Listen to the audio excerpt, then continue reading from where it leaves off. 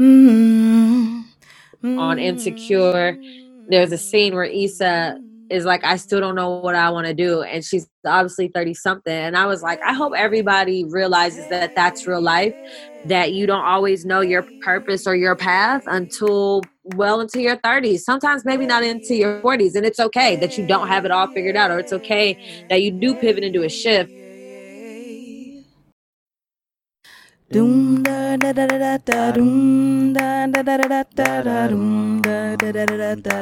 From somewhere around the world, welcome to the Black Women Travel Podcast. Hi, my name is Wanda Duncan, and I'm so glad you're joining me as we explore the paths of Black women who've made travel a large part of their lives. Welcome to the show.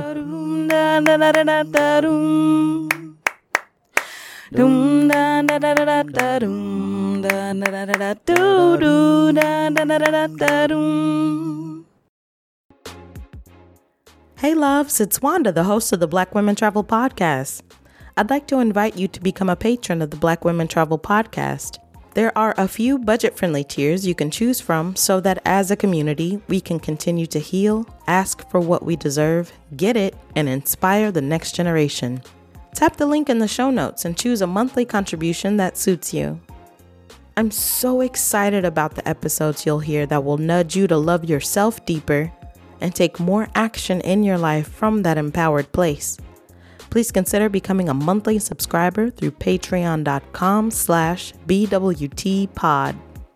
Get ready to hear another great episode. Thanks so much for joining us today. Can you please tell us your name, where you're from, your current location, and the name of your business?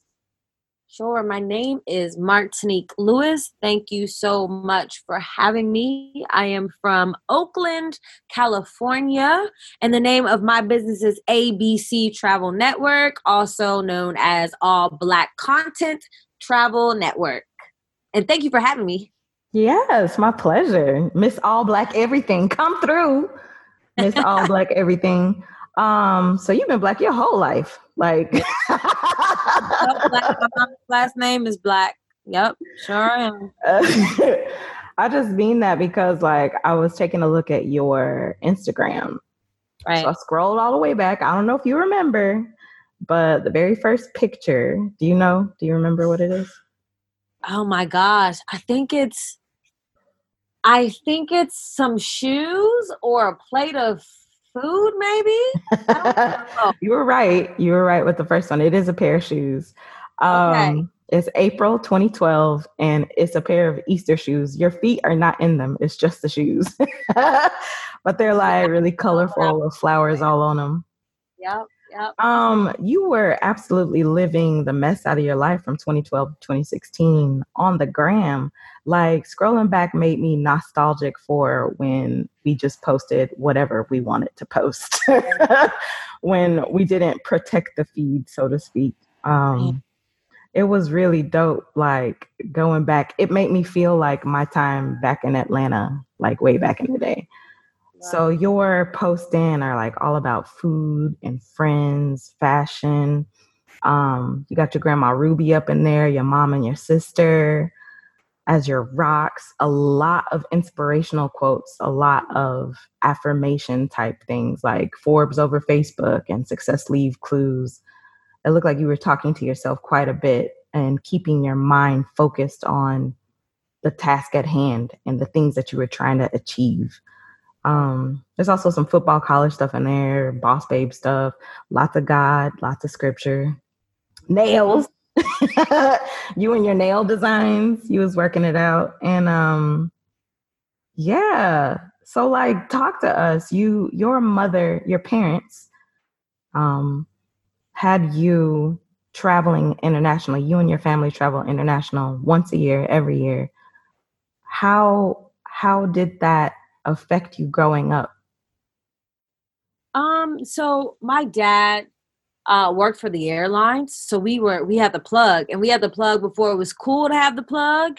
And we had the plug before Black families were traveling internationally. So we were doing it before you saw Black people travel like they do now. And it really expanded our minds so much. We come from a half African American family, half Panamanian family. So we always have had that cultural background, but like my mom made sure that her kids traveled.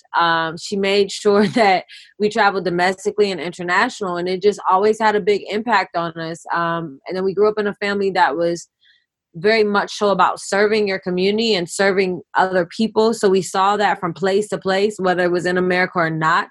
But I think also because we had cultural roots in Panama, we were so interested in South and Central America, or we were interested in any other Spanish speaking countries. So yeah, we did a lot actually. We did a lot, and it just opened up our minds to so much more. It really made us global citizens. And we were so much more accepting of different cultures. And we grew up in California. So you're talking about a place that has where your best friend is Jewish, your baseball coach or your basketball coach is Samoan. Like literally like everybody is something here. So yeah, we were exposed a lot as children or growing up to just different cultures. How did that impact your experience? So like sometimes having a bigger mind can make you different, right? So like being in school and like you're just like, this is not the world. Like I've seen War of the World. Because a lot of people, like, unless they travel, they just don't realize how big the world is. They don't realize that life is bigger than their little corner. So how did that impact like you growing up? I know that you have diverse people around you. Yeah, especially in school, like when we would be in history class or we'd be in class and a place would come up and I'd be like, oh yeah, I went there. And everybody would be like, what? And I'm like, yeah, I went there like 2 years ago. Like, so I'm saying we were traveling before it was cool for people to travel. So for me to just be able to see these places that I've been, or to be able to speak to certain situations or be like, why isn't this in my history book? Because when I went to this place, this is what I learned. So why is these books teaching me something different? It had a just enormous impact on everything that I did, on every single thing that I did. Yeah. And I was also a music student. So any type of music that was different, any type of food that was different. I was always that kid that wanted to know about your culture. And I was always that kid that made friends with people from different cultures because I wanted to come to their house and see how they did things. So that was totally me. It also gave me a love for history and museums. Because I wasn't like that really until I started traveling and going to museums. So yeah, that's basically how it impacted me. So you never felt like different, like you just kept exploring, like you just kept reaching out for these experiences. Yeah, I think in general I wanted more in life because I knew there was more, but I didn't see it as me being different. I was just like, I'm a unique character, and it's because like we can travel like that. Literally, that's what we thought. We're just like, we can travel like that because growing up, you think you're like everybody else, or you don't realize like, okay, they got Jordans on their feet, and you might have Nikes, but you're also like going to the south of France every summer. You know what I mean? Like we didn't realize that the gift that my parents was giving us, because we equated having a good life to material things instead of like traveling. So we didn't know we were cool until we got to like college, and people were like, oh my gosh, you've been there, until people were a little bit more experienced, or to people, college, you have so many people from so many different backgrounds, with different type of money situations, like just in general. So we didn't really know we were cool until we got to college. So you talk about your Panamanian side and feeling like you're, well, I don't want to ask that. I want to ask you like about your parents. So your mom, she was an experienced traveler herself. Yeah. So when my mom, I think, was 25 or 26, her dad died and he left her all this money. So he left her this money, and what did she do? She went traveling with the money. So you're talking about the 70s, the late 60s, early 70s, and you have this black girl going everywhere in the world when black people wasn't traveling like that. Like black people really wasn't traveling back then. And so she got to see so much of the world herself. And she always said like, I'm going to make sure I give this to my kids. And she did. My mom has always been a world traveler. She doesn't go on more trips than me in a year, but my mom is a luxury traveler, whereas I'm moderate in budget. I'm trying to save my coin, and my mom is trying to spend her coin. I say she goes to about 2 to 3 international travel trips a year. And I mean, just last year she did Egypt, she did Russia. Like, my mom is that type of traveler. So yeah, she always has a big impact on us. She's always taught us to just appreciate other cultures, to appreciate the fact that we can travel. And she's always been in support of us getting up and going. And it's so funny because I'm finally to a point in life where there's places that I have gone that she hasn't been, instead of it being the other way around. But then she'll be like, okay, well, when are you going next? Because I want to go. So we'll end up doing a lot of mother-daughter trips. And yeah, it's nice. It is really, really nice. It's really nice. I enjoy traveling with my mom, and I almost feel like I'm her protector when we travel together. I'm very, very protective of her, but I do always want her to experience the things that I've been able to experience and the people that I've been able to meet abroad. But she definitely is the one who laid that foundation. And, they say that traveling is genetic. They said that there's an actual gene that I think they said 1 in 5 people have this gene. 1 in 10, I'm sorry, people have this gene, and it's to travel. So I really think it was passed down from our mom to us. That is so special. That is really special because, like, people a lot of times have a hard time finding people to travel with, and that you could travel with your mom like that. That's really dope. I love that so much. I agree. Well, what about your dad though? So he worked for the airline, but he was not a traveler necessarily? No, my dad, he just is always like, okay, bye. Like, he doesn't care. We can sometimes get him to go places, but I think if my mom is the one who makes him go places. But other than that, if it was up to him, no, he's not concerned. No. That's hilarious. Yeah. Your family speaks Spanish as well then? Yes. So my grandmother, my paternal grandmother, she's the one who speaks Spanish, and we're all not good anymore. But she's still sharp as can be. She's 102 years old, and every day you would wake up in her house and she'd be on the phone with her best friend Rosa, and they just be speaking Spanish every single day. So yeah, Panamanian Spanish is very different from what you learn in school. So we struggled with that because we would be like, this is not how you say it. And then the Spanish would be like, this is how you say it. But Panamanian Spanish is very much so a broken Spanish. It's very much so a slang Spanish, the same Spanish that they might speak in Colombia or Cuba. And so, yeah, very different from the Spanish that they speak in Spain. But yes, she is so dope. She really is. And has taught so many things to her family. That's so fire. I love that. 102 years old. Is she in the States? Yeah. She lives in Oakland with us. Mm-hmm. Came here in the late 50s or in the 50s. And so she's been here ever since. She went to New York first, and then she went on to California. Is she a traveler as well, or was? Oh my gosh, absolutely. And that's why I'm like, I think it was inevitable for us to be travelers that we are, because her and my grandfather traveled so much, and they did it, later on in life.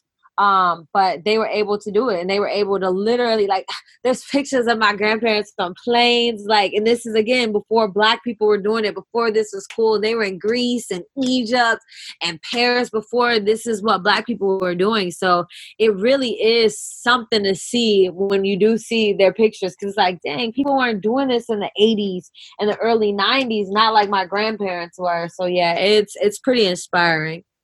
Has that been lost on you over time? Because, like, for all intents and purposes, this seems to have been your life for so long. And like that wow factor of, I come from people who did this not only when it wasn't cool, but like it was actually dangerous, right? And much more difficult, I would imagine, financially speaking and culturally speaking, being able to move around as a Black person. Your ABC company, also, you have the ABC Travel Green Book that you just launched last December, I believe it was.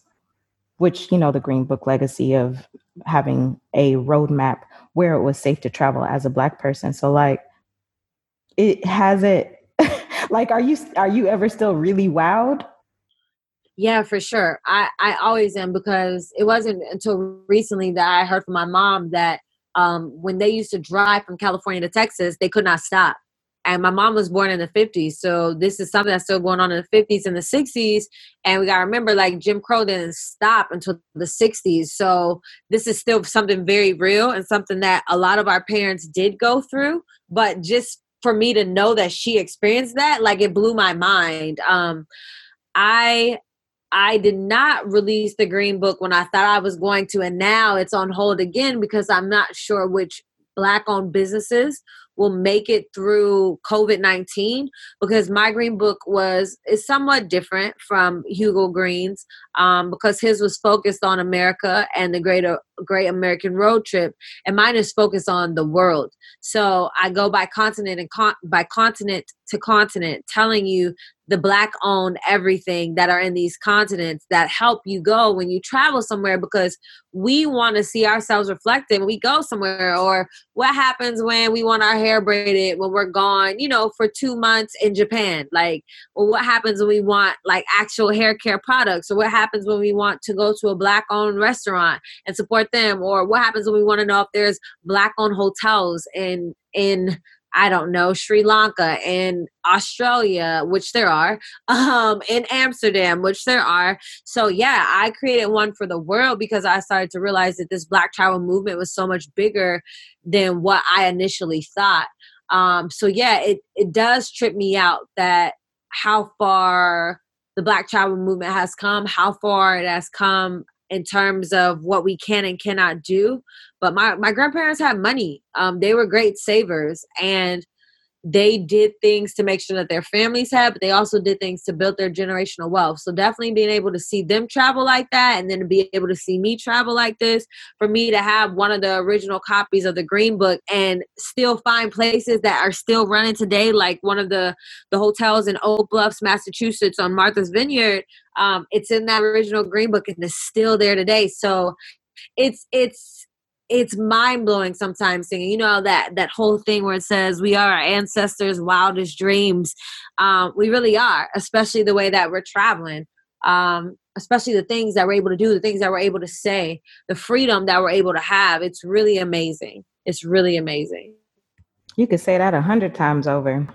But that wasn't necessarily your passion. So even with all of the, not passion, but your path, even with all of the traveling that you did, Marti, you started in fashion.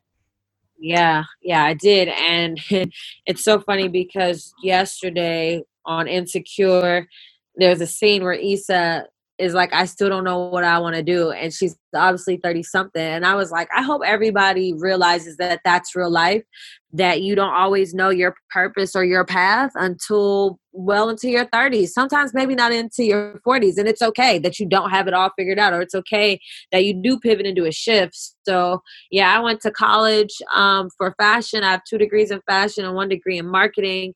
And my first job out of grad school was I was a professor at Morgan State University, and I taught in the fashion department. I'll never forget one day we were in class and one of my students rose her hand, and I called her. Her name is Colleen. She lives in New York. And she was like, why are you here? And I was like, what do you mean? She's like, you have the most amazing ideas. You're having us do all these amazing projects, and I don't understand why you're not implementing these things into the fashion industry. And it really made me think, because I'm like, she's right. Like, what am I doing? At the time, I was 25 years old. And I was like, why am I not putting these practices that I'm teaching these kids into, the fashion industry? And that changed my life. And so I went out into the industry, and I had this job at this urban company in Baltimore. And before I was working there, I liked to travel. But once I got there, I started associating travel with tennis shoes, because there's so many different tennis shoes regionally and country by country that people are into. So, you know, you might go to Israel and you're going to find a ton of people with some Adidas MMDs in, but then you go to LA, you're going to find a ton of people wearing the Jordan brand. So I love to travel to see what people had on their feet. And as I was going place to place, because I had a little bit more freedom in that job, because I was working on their social team and I was working within marketing, I would take shoes in these different places and take pictures of them. And that's when I started really realizing the different type of travel ads and promotions. And I started realizing like there's no Black people in them. And then I started working with a company called Black Travel Journey. And that's really when things started. So I was still working at the Urban Company and Black Travel Journey. And I ended up getting fired. Never forget it. On December 5th, 2017. And after that, I was like, oh, I'm just going to do this travel full time. And that's what I did. Now for a year, I didn't make any money. For a year, I struggled. Actually, for 2 years, I didn't make any money. I struggled, but I would continue to go on trips. I continued to build out my portfolio. And I was like, nope, if I got to spend all my savings doing this, what I believe in, I will. And I did. And then everything started to pick up that third year. So yeah, sometimes in life you pivot. But one thing I will say is once I started doing it, I realized there's nothing in this world I'd rather be doing than this, which was promoting Black travel, which was traveling and working with tourism boards to make them understand the power of the Black dollar, to create content so I could give it back to the Black community and they can go to these places. And again, the travel brands and tourism boards see how much Black people do influence what all of the culture does. So yeah, that's really how I came into this. That was my pivot. What has helped you? So like I was saying on your Instagram, like you would post like a lot of inspirational, a lot of affirmative quotes. Where did you get this idea that you needed to fortify your mind? Where did you get this fire in your life? Yeah, I have always been a positive affirmation person. I get that from my mom. Again, my mom, you know, used to read Acts of Faith by Iyanla Vanzant. My mom used to buy me those messages that you keep around the house, you know, that tells you to live in the moment, or, you know, the best time for new beginnings is now and the best is yet to come. So I've always been that type of person who I want to speak life into myself and I want to speak in life into others. And then I dated this basketball player, and at the time he was playing overseas. And I remember, I'll never forget, he calls me and I was at this church retreat. And he calls me, he was like, yo, I watched this thing called The Secret. He's like, I need you to watch it. And I'm like, okay. And I was like, well, what is it about? He's like, it's about the law of attraction. And I was like, okay. And so I watched it. And then ever since that day, I watched it like every day for 2 years straight. And so I started training my mind that like what I thought I could have, I could have. And I was very, very big into vision boards. And around that time, even before that time, I would have these vision boards where I would turn it into it wouldn't just be a board. I would have so much stuff I wanted that it just became vision walls. And everything that I put on there, it would come true. And it was so crazy because it would come true, but maybe not in the way that I thought, right? So like one time I had this picture of a man and a woman, and they were in they're in the bride's dress and the groom's tux, and they were walking. And then like later on that year, I got engaged. Now this is completely unbeknownst to me. I didn't say I wanted love or none of that. A year before that, I said I had this picture of Washington, D.C. on my vision board, or 2 years before that, Washington, D.C. on my vision board. And it was on my vision board because I wanted to visit there, but I ended up moving there. So it was stuff that like happens like that all the time based off of my vision boards. But I have always trained myself to think about the bigger picture, or to understand that I can have exactly what I want and that nobody is stopping me, because I have everything I need and everything I want is available for me to get. It's just up to me to get it. And so, yeah, I've always trained my mind like that. But The Secret definitely helped. And then The Secret has a sister book called The Magic that was that's all about gratitude. And so that has changed my life also. But yeah, I've always been a person to speak over my life or to believe that I can have what I believe. I mean, it's always been written in the Bible. It says it in the Bible. So yeah, that's what I believe. So you said your mom kind of planted some seeds and then you're living your life and you are also cultivating what she's planted in terms of having exactly what you want. So you got clear about what you wanted and you just it might change from time to time, but right, of course it is. Mm-hmm. So would you say the key to manifesting is keeping in front of you exactly what it is that you want, being open to how that comes about, and gratitude?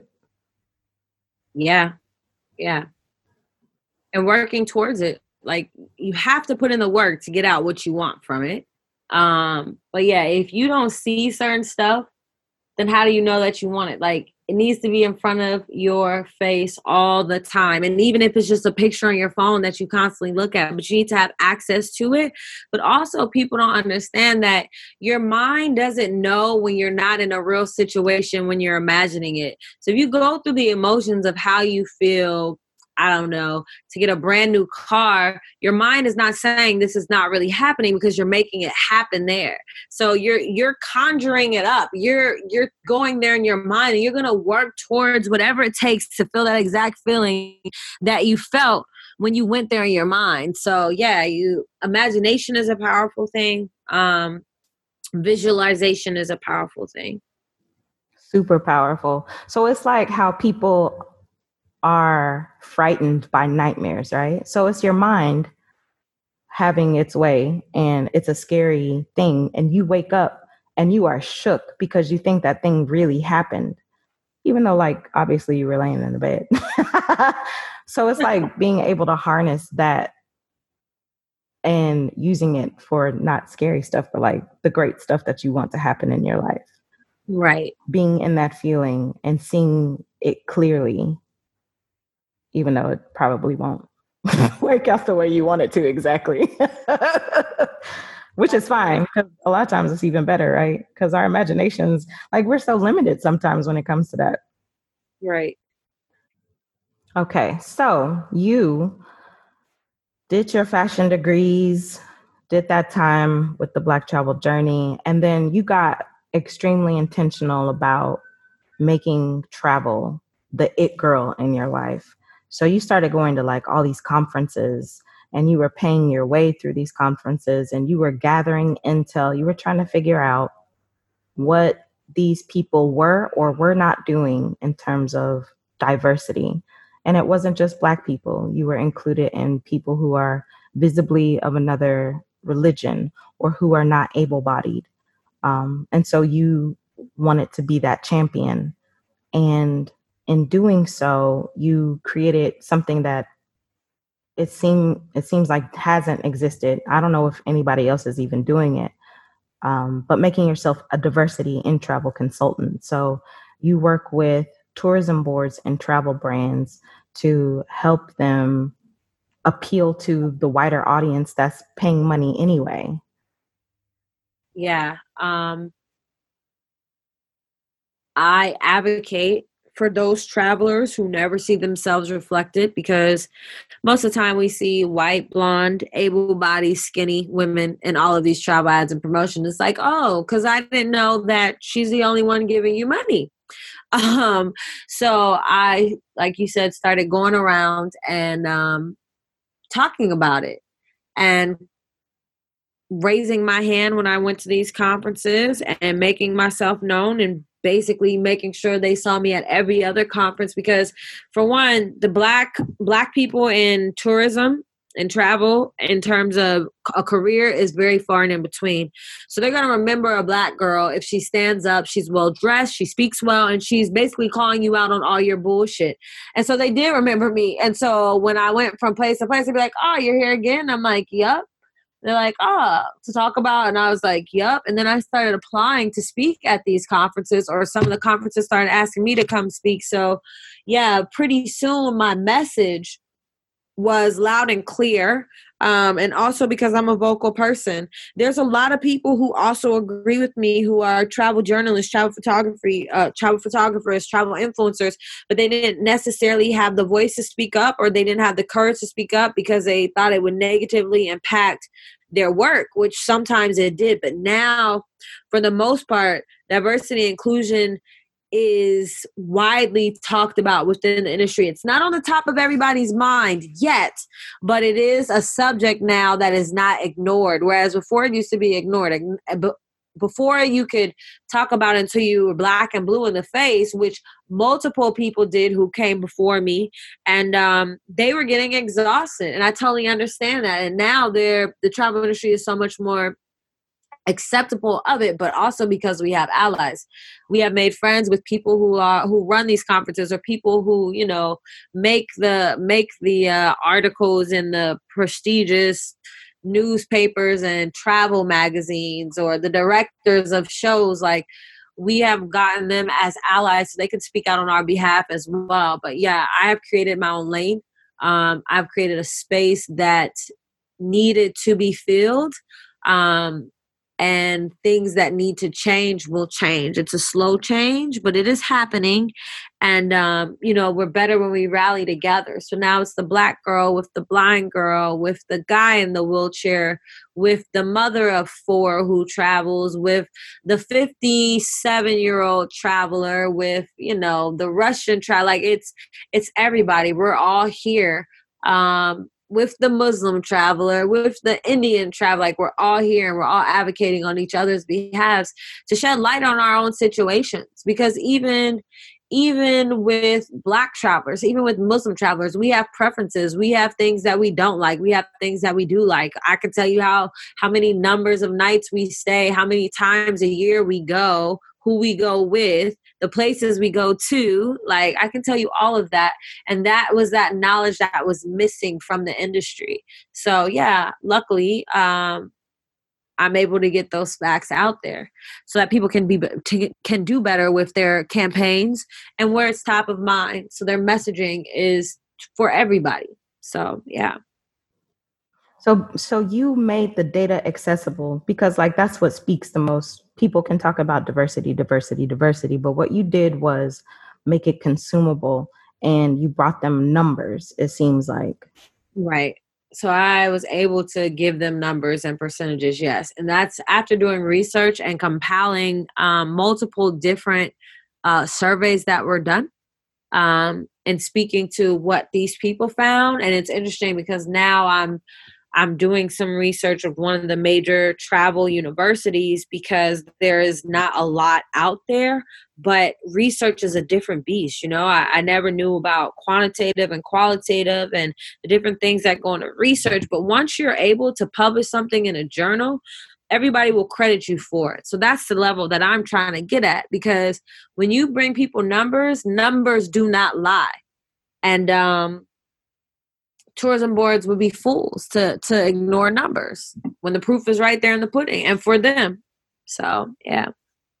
So what happens on your influencer trips? So I saw you did a couple of case studies, and you did a mix of traditional and digital marketing, and you were tracking direct bookings that were made, Google rankings of the companies you were promoting, and brand visibility of the companies you were promoting through your influencer trips. How did that all come about?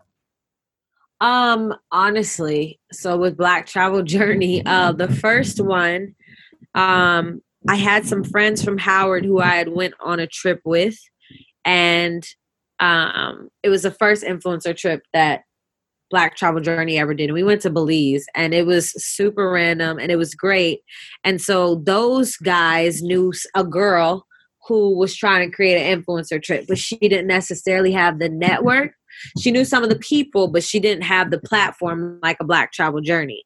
So we ended up collabing with her on that first trip. And we ended up getting Mike Holston, who is now the real Tarzan. I remember it was at the beginning of his career, and he was so humble.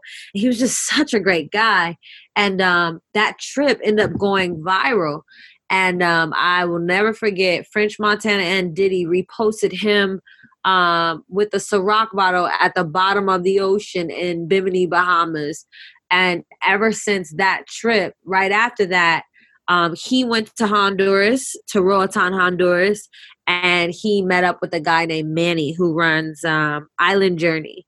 And Manny and I started talking, and Manny said, okay, I want to do a big trip. He's like, let's bring Tarzan back. And he was like, and you give me like 8 influencers. So I said, okay, great.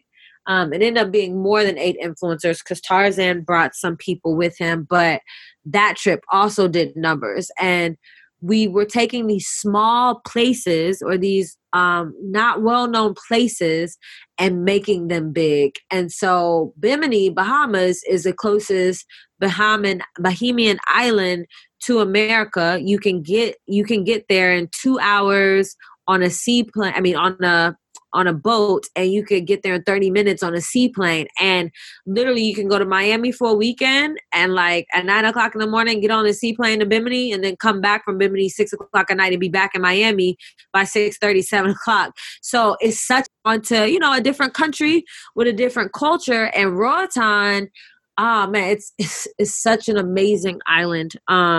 It's a seaport as well. So Carnival Cruises did go there, but what happens when it's not cruise time anymore? So if you can imagine now, the majority of their economy is because of the cruise ships coming in. So now after coronavirus, what are these people going to do? Because they're not going to get the bulk of people because people won't be cruising like they normally do. Right. So, it was taking these small places and making them accessible to the greater community, because at this point the Black travel community is growing. Black people are like, I saw this Black person in this place, so now I'm gonna go to this place. And that's literally what it was. So yeah, we were able to get the numbers out of it and show how much influencers make an impact on social media, how much influencers or influencer trips definitely dictate buying decisions when it comes to millennials or when it comes to people. And so yeah, we were able to blow them all out the water. We saw the direct effects when people were booking it after we went. But yeah, it was powerful. It was powerful information. And I mean, we saw it down to a T, to people taking the exact poses that we did on the trip and doing the same exact poses when they were there. Like, it was down to that. So yeah, it was really, really interesting actually. And we had a great time. We were able to, make some great content, but even more so, we were able to bring so much profit to these economies. We left when these people are now our friends. I still talk to Manny and his wife and his baby girl. I still talk to a boxer from there. Like, I still talk to these people and they're our friends, and we've built a relationship because we're all about helping them. But even more so, when you go to these places, there's opportunities to do some type of give back. There's opportunities to learn about their culture. I mean, it was just beautiful trips both times. And having that information, which I need to now to be able to update it with things that I've done since then. But those trips were so big and so important. I love talking about them because they were really great and they did a lot for Black travel. Now, were you a part of Nomadness like before, I think, like 2018? I became a part of Nomadness 2018 September. Okay. So yeah, I didn't become a part of Nomadness until the first Audacity Fest. Okay. Okay. Yeah, which was Memphis. No, it was in Oakland. Last year was in Memphis, and this year was in New York. But unfortunately, because coronavirus, we can't do it. But we are doing Audacity Digi on May the 30th, which will be a digital conference for Black and Brown travelers. So yeah. Okay. I was just curious because a lot of times people are in Nomadness and then, they go off and do whatever they do from there. Right. So I was just curious about that.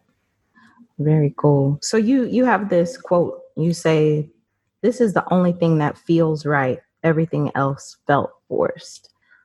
So like the fashion for you, it felt forced. Even trying to merge fashion and travel felt forced to you. So the only thing that really feels good to you is being able to get in the bones of the infrastructure, the financial impact, which that's what speaks to people, right? Money. So you get to the financial impact so that you can change. You say your mission in life is to change the face of tourism. Yeah. Um, yeah, it's the only thing that doesn't feel forced. With fashion, you know, I love fashion. I would say I'm a fashionable person. I have a million shoes and a million clothes, but sitting at the sewing machine was not for me. Did I make a lot of money? Of course I did. Um, but it was not for me. I was physically hurting from hunching over and doing stuff all the time. I was losing out on sleep. I was stressed because I had to get orders out. But with travel, I think about it every moment of the day. When I sleep, I dream about it. I live, eat, and breathe travel. It is such a part of my life. And that's how I knew I was like, oh, I'm supposed to be doing this because it was effortless for me. It wasn't like, oh, I got to get up and do this today. It wasn't nothing like that. It was like, no, how can I make an impact in this travel industry and do everything that I said I was going to do? So yeah, that is when I realized, like, nope, you're supposed to be here. This is what you're supposed to be doing. It's really cool too. So the whole diversity thing about advocating for other people, um, because you are like all Black content, right? So it's interesting that you've been able to open yourself up to include others like that. I feel like as Black people, a lot of times that's generally what it is. Like you won't see other folks advocating for us as hard, but you will see a Black person advocating for other folks. Right. Right. So it's really interesting that you also like kind of follow that. Yeah, follow that. I wanted to ask you, Marty, what are some of your self-care practices? So for me, running, running, especially during quarantine, has been it has been my saving grace because I know I would get out of the house um for at least ugh, for at least an hour and a half to 2 hours. But yeah, it just yeah, it's been running. And trying to think what else do I do for self-care. I stage my house. I go to bed early. Saturday nights, sometimes Friday nights, I'll just like vibe out. I'll play my soca, I'll play some good neo soul, and I'll just vibe out. I'll write. Gratitude is definitely self-care for me, writing what I'm thankful for because it puts things back in its perspective. But yeah. Are any of those practices particularly grounding for you? Oh, running. It's something about when you run that you release endorphins. So it's like I get everything off. I can clear my mind, and it's almost like I'm competing. So it's always very strategic for me. Like whatever my goal is, I'm always like, run to your goal. Like you might be tired, but you got to finish. You got to get to your goal. So like, yeah, it's very therapeutic for me, and it definitely allows me to release. It's my release. You seem like deeply rooted as a person, like very inside yourself.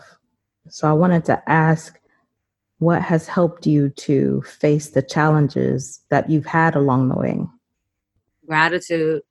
I tell everybody all the time. I was explaining to somebody that most people in life are probably depressant, but the thing about it is some people know how to get themselves out of that state because of gratitude. And once you write things that you're grateful for, you realize that life is never as bad as it feels or as it seems because it could always be so much worse. After all, you could not be writing that you're grateful for something because you didn't wake up. So I always say gratitude is the driving force. Gratitude is the reason. Gratitude is the why. It's what helps you through. And yeah, it's definitely what helps me through. Did you previously study like a lot of brain training, like subconscious mind programming, like hypnosis? Like, are you into alternative therapies, acupuncture, and energy healing and all that kind of stuff? I'm not, and I just started learning about it through Evie Robinson, who is the founder of Nomadness Tribe, the current place where I work. But I knew nothing about it at first. So yeah, I mean, it was always meditation, or it was always writing down your thoughts. But yeah, I knew nothing about that type of healing. It's so funny because recently I found out that some of my cousins in Panama practice Santeria, and Santeria is really intense. And it uses herbs and it uses herbs and rocks and everything you're talking about. And it is an alternative medicinal option that people might have as well as a religion. But yeah, I have not explored those yet. I wanted to ask you as well, do you think that traveling as a Black woman has impacted your travel experience? Absolutely. When I go to Europe, I get stopped on the street because they think I'm African and they think I'm a prostitute. Like literally, there's different things that happen. When I traveled to India, everybody wanted a picture, and I turned around and took one picture with one person. Turned around, and there was a line of people. They haven't. A lot of people have never seen a Black person before. So when you go to their countries, it makes things different. Or you go to Germany where they freaking love you and they think you're the most beautiful thing in the world. So it definitely has impacted me. It definitely has made me more aware of my surroundings. But yeah, it gives me a sense of pride as well because I know that I am a Black woman who is traveling and making a difference also and encouraging other Black women to travel. So I think that is really the most impactful part, going somewhere that other people haven't gone and then knowing somebody went there because you encouraged them to do so. Have you had support as you have been trying to figure out like your path? You were talking about going from fashion to travel fashion and travel. Yeah, definitely. My mom has always said to me, I know you're going to be famous. I just don't know how. And so I'll always carry the light for you. And I used to not understand what that means, but basically she was saying if, some point in time it's hard to see or it's dark, she will always be that light for me and she will always hold the light for me so I can figure it out. And she has always supported everything that I want to do. If it was fashion, she supported that. With the travel stuff, she didn't understand it at first, but she supported it. And now she supports it even more because, she gets to go on free trips and stay for places for free. And she gets to reap the benefits. But no, she sees what I'm doing. But it's so funny because there's always a age barrier. So for my parents, I will never forget when I used to just be working from home. They'd be like, so does Martinique have a job? And they'd be like, no, she just be on a computer all day. But they're not really realizing that I'm making decks, I'm sending pictures and, doing all these things. So it wasn't until I had an article come out in Essence that they really believed me because it was something tangible that they can see that wasn't like related to social media. And then when my Forbes article dropped, they really were like, okay, this is real because they didn't know. It wasn't things that they can see. They just thought I was traveling to travel. They're not into blogs and they're not into the Black travel movement. So they didn't know. But yeah, it became real to them at those moments. When did your mother tell you that? Like, at what age did she tell you she'd be your light? Oh my gosh. Early. Do you realize like how special that is? Yeah, for sure. My mom is a unicorn. Like I'm just like I don't know what I did to deserve such a great, amazing woman, but my mom is the bomb for sure. For sure. I feel like you're like maybe 5 or 6 generations evolved, but like in 2020. It's like your mind is just so clear. You are just so focused. It seems like no wonder you haven't really explored like energy healing or any of the other stuff, because like for all intents and purposes, it just seems like you are together. I mean, yeah, as much as I can be. I'm not all together, but I do have a strong foundation for sure. For sure. I'm not saying perfect. I'm not saying you know exactly right. I'm not saying you know exactly like what's what, but for all intents and purposes, like that foundation is uncrackable. That's what Right. it seems like. Right. I wanted to ask you, Marty, when you do travel, and maybe it's just like your personal travel, like how do you like to explore a place? Ooh, I love to not know necessarily what I'm getting into. I don't like to set schedules. I don't like to say this is the itinerary for the day unless it's like an actual influencer trip or press trip. But I do like to look up the Black community or Black owned restaurants, so I make sure I at least do that. So yeah, that's how I like to explore a place. I will always YouTube Black people in this place. I will always search for on Facebook for different Facebook groups that have to do with Black people in that space, and then I'll try to find them and connect with them so I can show them on No Madness, or I can show them on my personal platform, or so I can add the things into the green book. So yeah, that's what I like to do. Do you have hobbies and interests, or are you just pretty much like consumed by your making your way forward? Um, I mean, my hobbies are running and working out. Music. I definitely love music. Um, what other hobbies do I have?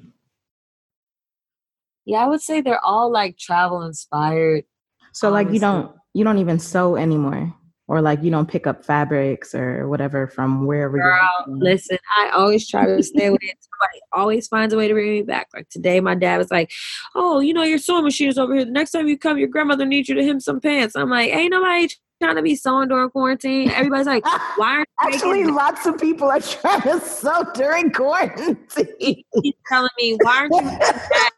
I'm like, "I don't want to make masks. I don't want to sew during quarantine. I'm gonna let all y'all do it." Like I did it I did it when I had my children's clothing line, and it just really like scarred me to the point where I was like, I don't want to do this anymore. So it was so much work. So I try to just stay away. Why do you think it scarred you? Like having the pressure of getting orders out? Yes, and I didn't have any help, and I didn't feel like I was making enough money to hire anybody else, and I was making clothes for NFL players' wives and girlfriends. So, the season starts late August and it goes to mid-February. And so that means you had orders every single week. And, you know, there's 32 teams in the NFL. Like, you have orders every week, 32 teams, there's 70 players, and at least 80% of them got baby mamas or wives with kids. So like it was always something going. And then I also sold on Etsy, and I had this one item which was a Paw Patrol vest, writer's Paw Patrol vest, and it used to sell like crazy. And I will never forget this one Halloween. I had over 500 orders, and I only had like 20 days to make it. And I had to literally, I quit my job because I was like, there's no way that I can do a 9 to 5 and then come home and do a 5 to 5 in the morning, or a 9 to 5 in the morning, without killing myself. And I still killed myself, like literally. And so I was just like, yep, nope, I'm over this. And people don't understand, like, it's a lot. And I had my shop, I would go in and sew, and then I would heat press, and then, it was just a lot of work. I was not sleeping. I was not eating. I wasn't seeing daylight, and that was messed up because I would get up early before the sun rose, and then I would leave my house to make it to the post office before it closed at 7 p.m. And by that time it would be dark. Then I would come home and go to sleep and do it all over again. I wasn't eating. Like, it was too much. And I was like, yeah, no. So I don't even be trying to see no sewing machine. But when I do get on the sewing machine, I'm like, oh man, I forgot what this feels like. And I'm like, yeah, but I don't miss it. How in the world did you get hooked up with the NFL? Like, Girl, literally, I started making clothes because my god sister had a baby. And they were like, you should really make these clothes. And I'm like, really? And they're like, yeah. I'm like, you think people would buy them? And they're like, yeah.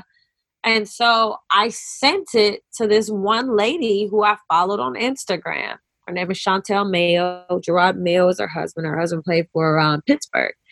And at the time, she had 2 kids, but number 3 was on the way. And now she has 4. And I remember I asked her, I said, hey, can I send your kids some stuff for 4th of July? And she said, sure. And so I sent it to her. And I remember 4th of July came and went, and her kids didn't wear anything. And so I just was like, dang, I guess I'm just taking the L. And then like a month later, she sends me a message and she's like, hey, I just want to let you know them clothes was too cute for my kids to wear on 4th of July. Instead, I'm going to have them wear it at the season opener for the Patriots versus whoever. And I'm like, huh? And she's like, yeah, I'm going to just have them wear it at the season opener. So initially, right, I was sending it to her for 4th of July. She made it even bigger by allowing them to have it on for the season opener. So you got to understand the football world. When one wag, wives and girlfriends, when one wag sees something that the other wag got, they want it too. And it's all word of mouth. So it's word of mouth, plus people being able to tag you on Instagram, plus people putting you in their stories, plus people posting pictures with you with something that people have on, like your clothes, and it spread like wildfire. It really did. And I mean, it was great. I was making money and it was good. I had all this extra money, but then I was tired. And I said, when I get to be a millionaire again, I know I will do things the right way, because I was also getting cease and desist letters from the NFL because I started making too much money and using the logos without licenses. But people don't understand, like, in order to have an NFL license, it costs a lot of money to be able to license one team. And so one team's license could cost $100,000 for you to even be able to license. So I was like, either I'm going to have $100,000 and you times that by the 32 teams, 3.2 million, or I'm going to have to be so big and so famous that I can collaborate with somebody like a Gymboree or with like a Walmart to create some type of line for NFL wives and girlfriends. But the thing that they loved also was the personalization. You can get your dad's or your boyfriend's number or your husband's number on the back and with whatever you wanted to say. So it was also like a competition between them, like who had the best what. You know what I mean? So yeah, and it just, like I said, spread like wildfire. So you are just like the Midas touch. You got that touch. Whatever you put your focus on, just like it explodes.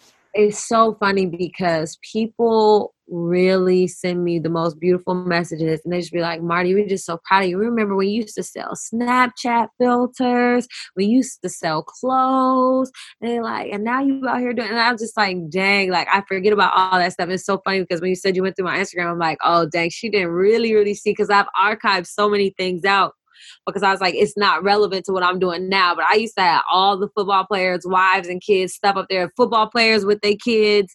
I used to have all the Snapchat filter stuff, because I've always been a creative. So always creating stuff for personalization has been things that I love to do. So who knows? Maybe I'll do it with travel, like personalized travel based off of, you know, what you like to do. So who knows? But I've always been super creative. So yeah. I wish it was the Midas touch, but not exactly. But something maybe similar. The Marty touch, whatever. There you go. Like that. Do you have any song lyrics or a poem that speaks to you these days? Ooh. So there's this artist named Londrell, and he recently put out a meditation album, and it's like rap, but it's meditation, and it is just so good. And there's this one song that I really love called Gratitude, and I listen to it every morning as I'm writing in my gratitude journal to just make me remember, like, you really got to realize how amazing it is that you get to breathe air into your lungs so many different times throughout the day, that you woke up this morning, that you have 4 walls to call home, that you have food in your refrigerator, that you can smell, hear, taste, see, and feel. Like, there's so many different things to be grateful for. And so I love that song by him. I love any songs that is talking about getting money. So Cardi B money, like Kelly money, like um Passion Girls, Boss Ass Bitch song. Like I'm that type of person. Like I feed off of that. I feed off of that type of energy also. So it's like I'm like the Grateful Gangster basically, because like I love the trap music that talks about making it, Beyonce and Jay-Z ape shit. And, I love that type. Cardi and Chance, I'm living my best life. Like, I'm that type of person. And then at the end of that playlist, there's this gospel song called The Best Day of Your Life. So, like I said, the Grateful Gangster, like, it just, my playlist, it's all about gratitude. It's all about getting money and living your best life, living out your dreams, making an impact, believing yourself. Like, that's so wholeheartedly me. I have a good heart and I'm just a little rough around the edges, but that's who I am. I can only be me. What has it been like dating for you? I absolutely love non-American men. And I don't know when I really got like that, but it was because I traveled so much, and I used to travel to Trinidad. I do travel to Trinidad every year for Carnival, and the people you meet there are some extraordinary people. And I dated this guy there, and our relationship didn't work out, but now we're best friends. And so like I'm grateful for things that Trinidad has brought. And my dating situations are always like, yeah, it's never guys in America. It's always guys that I can go visit. Because I get fulfilled in going to visit a new place, learning a new language, being able to see how people do things over there. So yeah.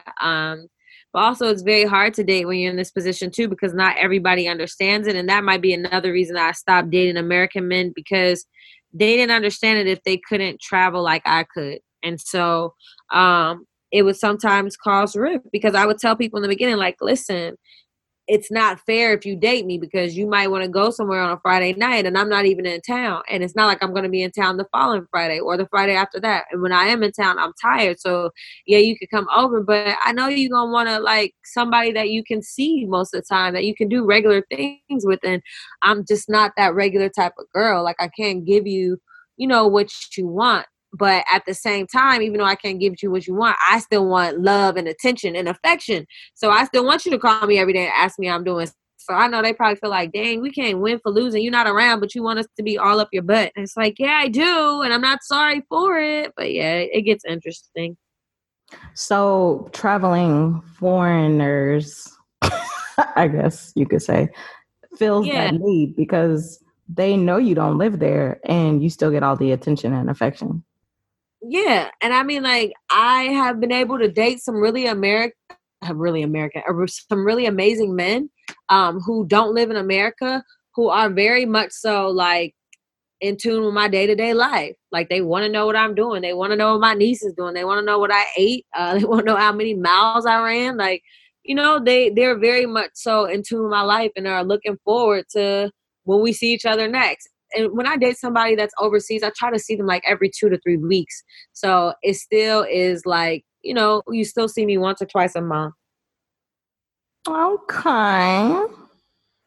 So like overall, you would say your experience dating it's been fine. You're clear about what you want, and you are just dating, just trying to see who's actually going to vibe up, who's going to last. Dating, because I'm just like, no.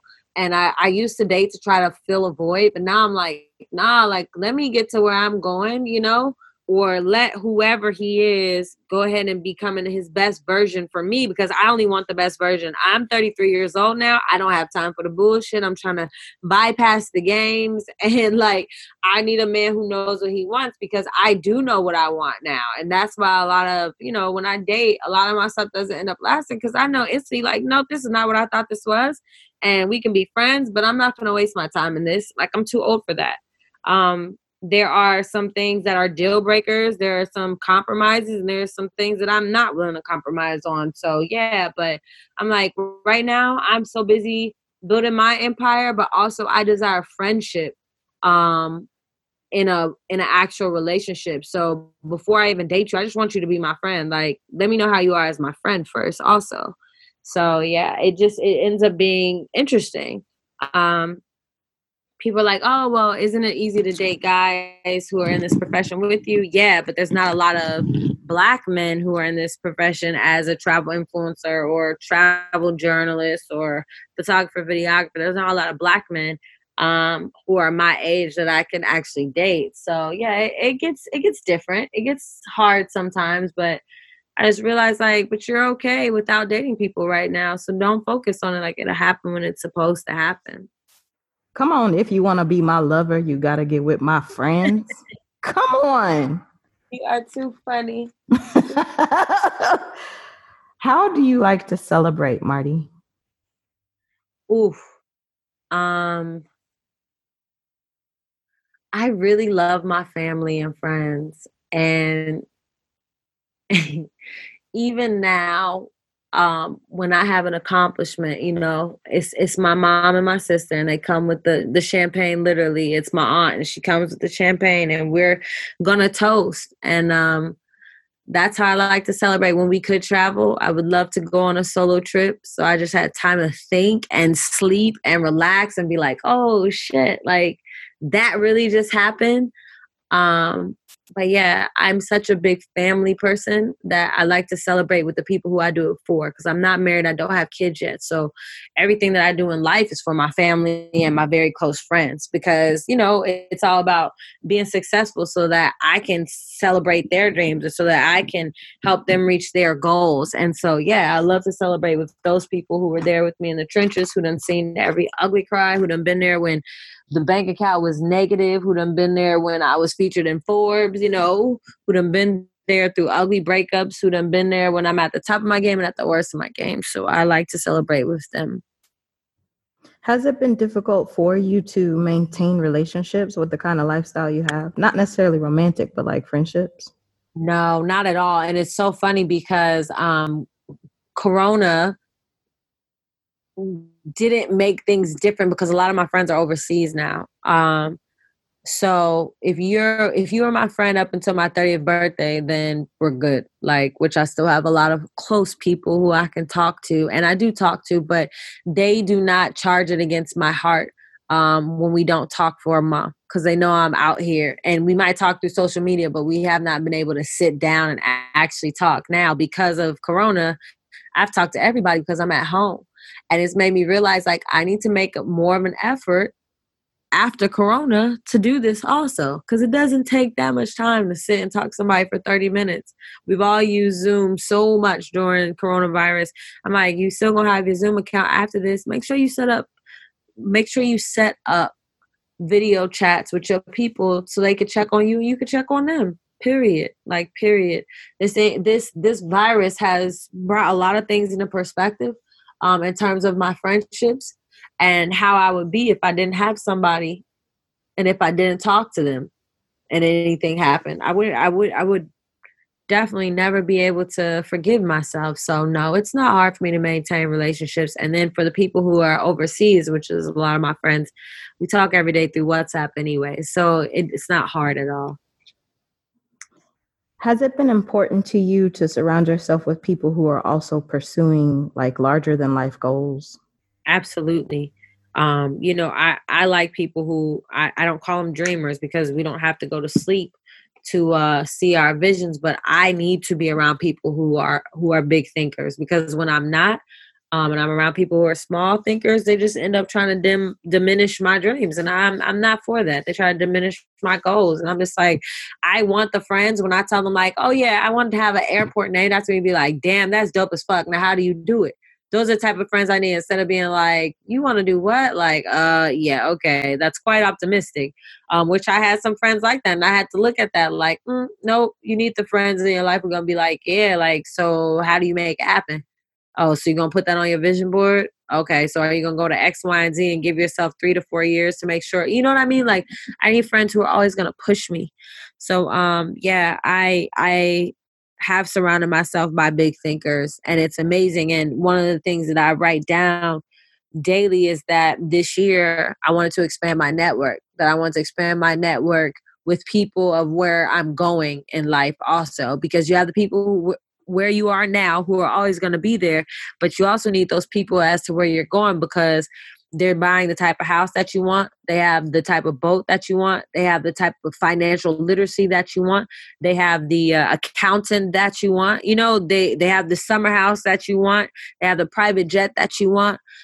They have the speaking opportunities that you want in the network to get those speaking opportunities. So like they have the lifestyle you want, but you won't know until you start hanging around them and you go to their house, or they invite you to go on a trip with them, or they say, hey, come hear this person speak with me, and we're going to go take them out afterwards, and make sure you're up on your red wines because they're a red wine connoisseur, or come play golf with me for the next week so you can understand how to play golf, because this is where all the business transactions happen with this company. Like, those are the type of people I desire to be around.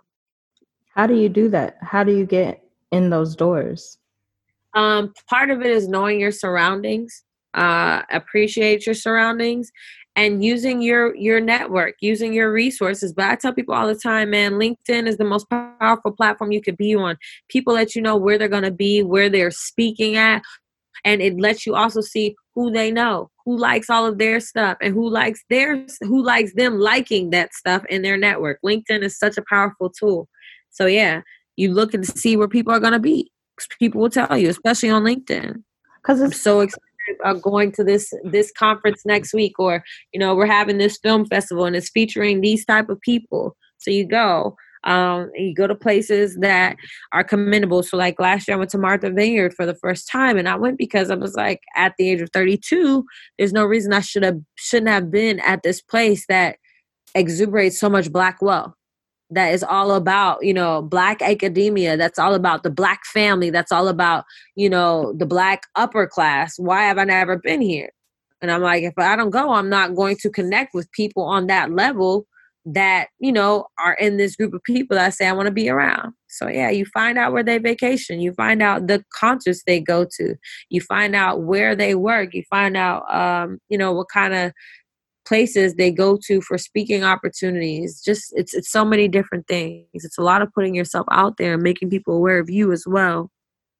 So I get the find out who's doing what, where they're doing it, connecting. But it's, I think, maintaining those connections. So it's like, well, what do you say? So it's like, hey, I'm very interested in what you've been up to. I've been following your work. It's very nice to meet you. My name is such and such. I do this and that. And then well, where does it go from there? Because so many times it feels like people want to know you for what you could do for them. And so is it very much that? No, I definitely don't do any of that. I don't meditate on that. If I know a person is going to be in a place, I don't go there with the intentions to meet them. I go there with the intentions to meet the other people there. And if I do meet them, that's even better. But no, I don't premeditate the situations, because at events, a lot of times everybody's going to network. And more than likely, you're going to see the person who you wanted to see. Make sure you have your business card ready. Ask for their business card. Make sure you do notice things about either their profile or something that they did, so you can make it a talking point and they understand that you actually have really either researched them or looked them up and you're interested in the same thing that they do. Or meet the people around them, because you'll come back to it. And I tell people all the time, visualize the people you want to meet. My friend just wrote this book and I bought 2 copies of them. And I told her I bought 2 copies of them because one time she told me, that she wants Issa Rae to have. And I told her, I was like, well, one day I'll meet Issa or Jordan Woods, who was the other person. She said, and I'll have the book ready to give to them. Like, oh, by the way, my friend wrote this book and I thought you should have it. And I manifest those type of things all the time. I tell people all the time too, volunteering at events will allow you to be able to have full access to somebody if they're running an event and they ask for volunteers. So now you're on the back end of it, and they're going to thank you for giving yourself to their project or to their goals and dreams. And then you continuously do it. So like there's different ways. But yeah, you should never go into it without a giving heart, or, without doing your research. And I always like to ask us, Marti, how do you like to be supported? So how can listeners of the show support your work? I would just say follow, comment, send examples, especially if you're offended by anything you see in the travel industry. If you notice that a place put out, some type of media and you didn't see yourself reflected, send it to me. Engage with me. Let me know what you think. Let me know what you're working on. I always say it's a two-sided coin. So yeah, I want you to support me, but I'm also here to support you. So yeah, I would just say reach out. Is that through your website, or do you prefer Instagram, Facebook? Yeah, I love Instagram. Instagram works. It's because I can see who you are and what you care about. If I can't see it through your profile, I can see it through your Instagram stories. But yeah, it's a place where a lot of people, that's where I meet a lot of people. And yeah, grateful for that. So yeah, Instagram is fine. Okay, so I will link your Instagram in the show notes. I want to thank you so very much for your honesty and for sharing your journey and for spreading that fire. I hope that listeners are very much fired up after hearing this one. Thank you so much for having me. I appreciate it. My pleasure. You take good care of yourself. Thank you, Marti. Thank you. All right, bye. Bye. Barum, barum.